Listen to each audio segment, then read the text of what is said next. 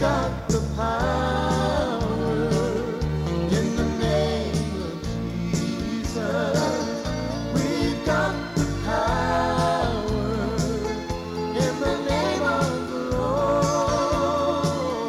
Though Satan rages, we cannot be defeated. We've got the power in the name of the Lord. Good morning. It's time now for Pastor Lee Woods of the Flora Assembly of God Church, located at 730 Seminary Street in Flora. The Flora Assembly of God has Sunday school this morning at 9:30, the morning worship service at 10:30. They have a 6 o'clock evening service tonight and a 7 o'clock Wednesday night Bible study. And now, here's Pastor Lee Woods. Praise the Lord. It's good to be with you this morning. We thank the Lord that we can be out here, and it's kind of a nice day. You know, it's not too bad on temperature, and in my own feeling, I would hope it'd stay that way, but we're probably approaching winter. So anyway, we thank God that we can be with you this morning. Amen. So, I noticed that the world is trying to make people feel good, to have happiness, to enjoy life, and they're trying to, I guess, to do it with things. They want to sell this product, and if they can't make you think that you might need it to bring joy to your life, they're doing all kinds of things, trying to bring, I guess, joy or happiness to you.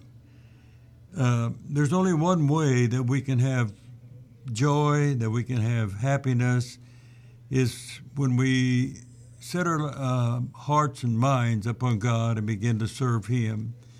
And we're over in the book of Philippians, the first chapter. We'll be going into that just a few moments here. The key thought in this, I guess, is joy and rejoicing. In fact, joy and rejoicing are mentioned over and over in the fourth chapter, I think the 103 verses. Also, when we must take note to how many times that Paul refers to the mind remembering and thoughts and different things like this. Otherwise, what I must say is the theme of Philippians is to be Christ-minded, I guess you could say. That will bring joy into our lives. And as we begin to look in the book of Philippians, Paul's circumstances, I guess you say this, were anything but joyful. In fact, let's read those Philippians verses 1, chapter 1, verse 12, 13. But I would you should understand, brethren, that the things which happened unto me have fallen out rather unto the furtherance of the gospel, so that my bonds in Christ are manifested in all the palace and in all other places. Paul's circumstances were anything but joyful. He had been arrested and taken to Rome and was waiting for trial. And there was a division among the Christians there. And we see a lot of that today, but God help us, amen. And then verse 15 and 16, read it 15 through 17. Some indeed preach Christ even of envy and strife, and some also of goodwill. The one preach Christ of continuances not sincerely, supposing to add affliction to my bonds, but the others of love, knowing that I am set for the defiance of the gospel. So when we come down to, in fact, we probably see some of this today that, I mean, if you don't go to this church, you don't go to that church, you know, people are saying, you know, you need to be, it's sad to say, but the most important, let me throw this in here, most important thing is that we turn our life over to God and do what the Word of God says, not what some organization, some church tells you, but we are not trying to build the church. We're trying to get people into the kingdom of God, because one day this world, as we know it, is going to pass away. And so in the midst of all these circumstances, Paul still yet had joy. Let me ask a question. How can a man have joy when it seems he's being attacked from every side? Well, let me say this, that Paul, the reason Paul had joy is that he had a single mind. I guess you could say single mind. And somebody might ask, what do you mean by that, Pastor Woods? Paul's concern was not for himself. You know, a lot of people and a lot of churches are more concerned about the church instead of about the individual. What Paul was talking about, his concern was about the gospel and the Lord Jesus Christ. Paul mentioned the gospel 5 times in this chapter.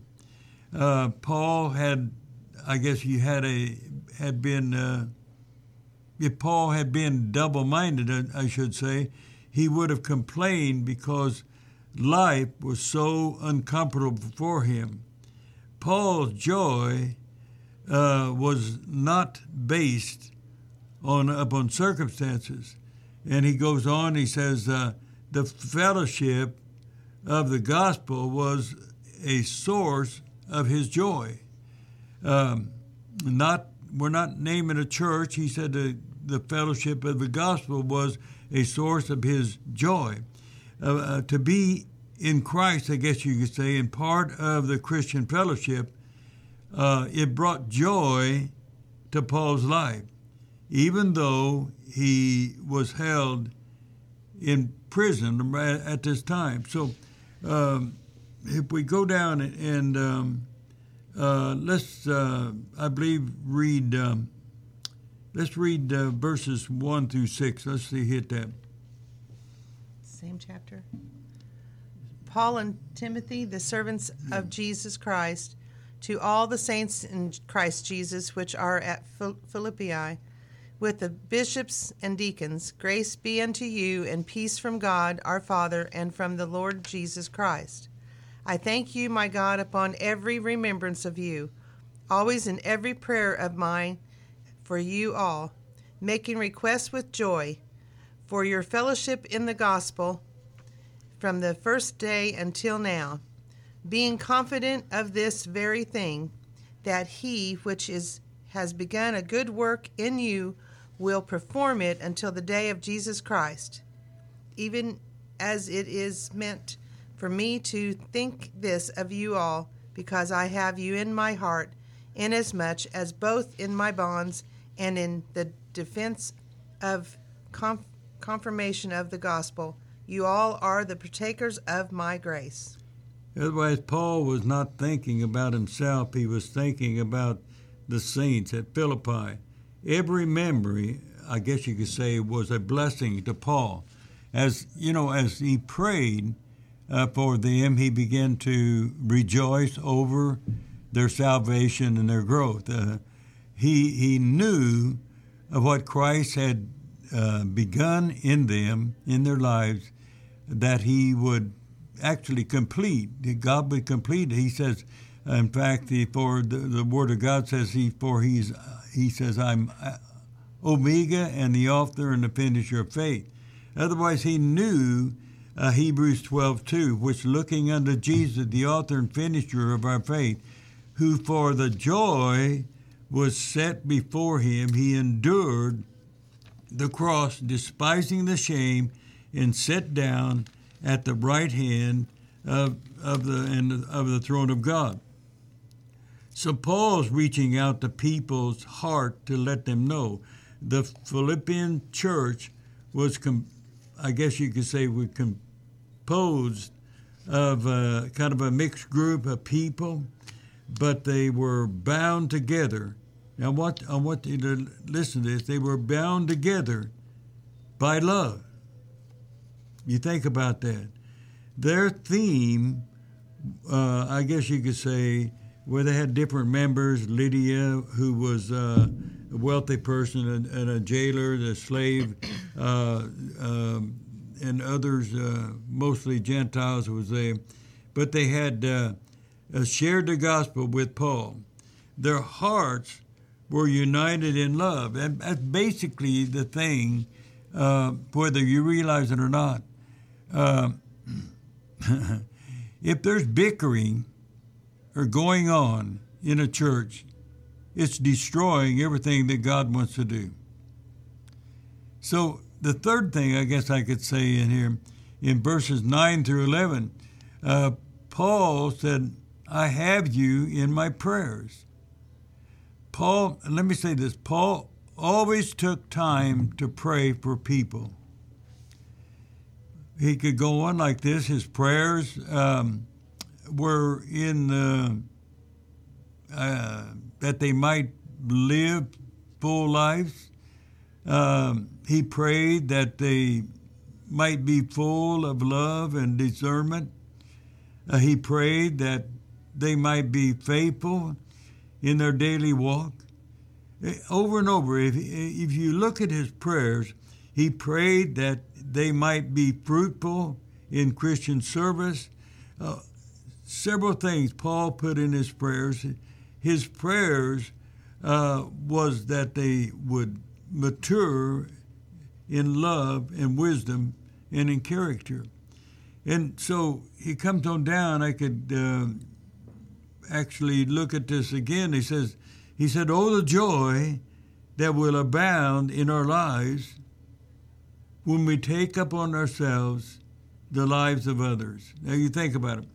The reason you're here on this earth, the reason we are here on this earth, is to reach out to people, to bring joy in their lives, to be an example like Jesus did when he walked the face of this earth. We are to be an example. And in turn, we are to actually win people, try to win people, not for the Assembly of God Church or this church or that church. We are here to try to win people to the kingdom of God. One day, when the rapture takes place, we go home to be with the Lord. And Paul said, oh, the joy that will abound in our lives when we take upon ourselves the lives of others. Now you think about that. We are here to represent the Lord Jesus Christ. So we go on down a little bit further. He said in verse 12 through 19, he put Christ first. Christ must always be first in our lives. You hear what I'm saying? You've got to put Christ first, and then in turn, you'll reach out to other people. Let me say this. He was bound at this time. Let me say this, were the chains on his wrists, were they bonds of Christ? These were the bonds of Christ. These were not, I guess you could say, they were not his enemies causing trouble. He was trying to win people to the Lord. And he was at the same time, if we go through the book of Philippians in that chapter 1, you'll find that he's actually representing the Lord Jesus Christ in every way. So it's up to us, regardless of what we're going through, to represent the Lord. Amen. For we must live under the Lord Jesus Christ and be what he wants to do. You mean, is it possible that he might die? Yes. I mean, he's been bound. He's chained. But then he said that it will actually magnify the Lord in his death. Otherwise, when we take Christ in our circumstances, we will have joy. Things may not be going like you want them to go, but still yet, because you're serving and living for God, you're going to have joy. I believe that. Paul was not a prisoner of Rome. He was a prisoner of the Lord Jesus Christ. You think about that. We are to represent, again, I go back to that, we are to represent the Lord. Paul was not a prisoner of Rome. He was a prisoner of the Lord Jesus Christ. Over and over, we should be caught up in the Lord Jesus Christ to be used for his glory. And in turn, we're going to have joy ourselves. Actually, the soldiers that were bound to his wrists were not guards. They were souls for the Lord Jesus Christ. Paul had I guess you could say, a captive audience. Let me say this, a single-minded person does not let circumstances overcome him. He turns those circumstances into opportunities for the Lord Jesus Christ, that he might win people for the Lord. When we are in the book of Philippians, over and over, we see that Paul wasn't selfish, he wasn't self-minded. Let me say this, selfishness, if we're here for ourselves, it will bleed unhappiness. Selfishness will actually breed unhappiness. Paul had joy and he loved others. He prayed for others, he encouraged others, and he sought to bring joy to others. Sometimes I wonder if our, how could I say this? If we really love the Lord Jesus Christ, in turn, we're going to do our best to try to make others love the Lord, and we will try ourselves to represent God.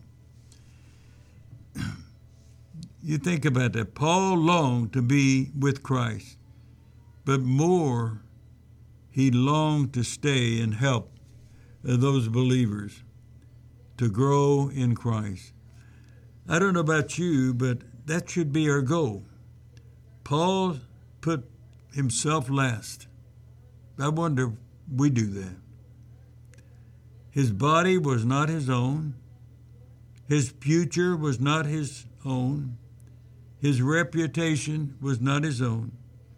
Putting ourselves first brings misery, and misery is spelled you, Jesus, and others. Joy is spelled Jesus, others, and you. Otherwise, Jesus comes first. So we go on. Paul tells us there's a battle to be fought in the Christian life. And there are enemies that would attack us. So you come right down to it, it begins to come back to us, and God wants us to be what he wants us to be in every way. When the battles come, and they will, Paul tells us that we are not standing alone. Verse 27 says, only let your conversation be as it becometh the gospel of Christ, that whether I come to see you or else to be absent, I may hear of your affairs, that ye stand fast in the Spirit with one mind, striving together for the faith of the gospel. Otherwise, it's a joy to know that there are others standing right along the side with us, reaching out to people. It's a joy. Satan, let me say, is a great divider and a destroyer. Christ is a uniter and a builder. Paul, there's so much in that first chapter that Paul tells us in verse 28, we are on the winning side. And the thing is, and that nothing terrifies us, but we're going to make it through, regardless of what comes and what goes. Otherwise, Paul's saying, don't let not let me put it this way. Paul said, don't let the enemy frighten you. He knows he's losing the battle. You think about that. Are you winning? If you're on the Lord's side, you're a winner. If you're on the enemy side, you're a loser. Because one day, we're going to close here. One day, this life is going to be over. The rapture is going to take place. We're going to go home to be with the Lord. Then God's got his plan where he's going to set up his kingdom. And we thank God for that. Not in a certain church. God's going to set up his kingdom in the hearts of every believer that loves the God. Amen. So we're going to close there. And we thank God that you are listening in. I know beyond a shadow of a doubt, we put our life in God's hands. You're going to see him through. You're going to see yourself through, and you're going to one day see him. Amen. So we're going to pray. We thank God as you reach out unto the Lord this morning. I want you to think about this, because if you're not standing with the Lord, you're going to lose. You're going to lose. I guarantee it. Father, in the name of Jesus, we reach out to you, knowing, oh God, that you are on the throne. And Lord, this world is seemingly falling apart in a sense. But God, we know that your word is true. And one day, Father, we're going to be with you, and we're going to live with you for eternity. So, Father, reach out to those that are not serving you, that possibly have got their minds set that they would like to turn their life over to you. But, Father, right now, impress upon their heart and life, because time is running out. And, Father, we ask you and thank you for this in the name of our Lord Jesus Christ. Amen.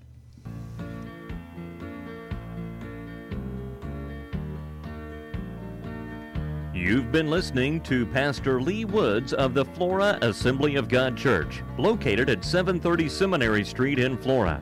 Sunday school is at 9:30 this morning. The morning worship service, including a children's service, is at 10:30. A 6 o'clock evening service tonight, and a 7 o'clock Wednesday night Bible study. We've got the power in the name of Jesus. We've got the power.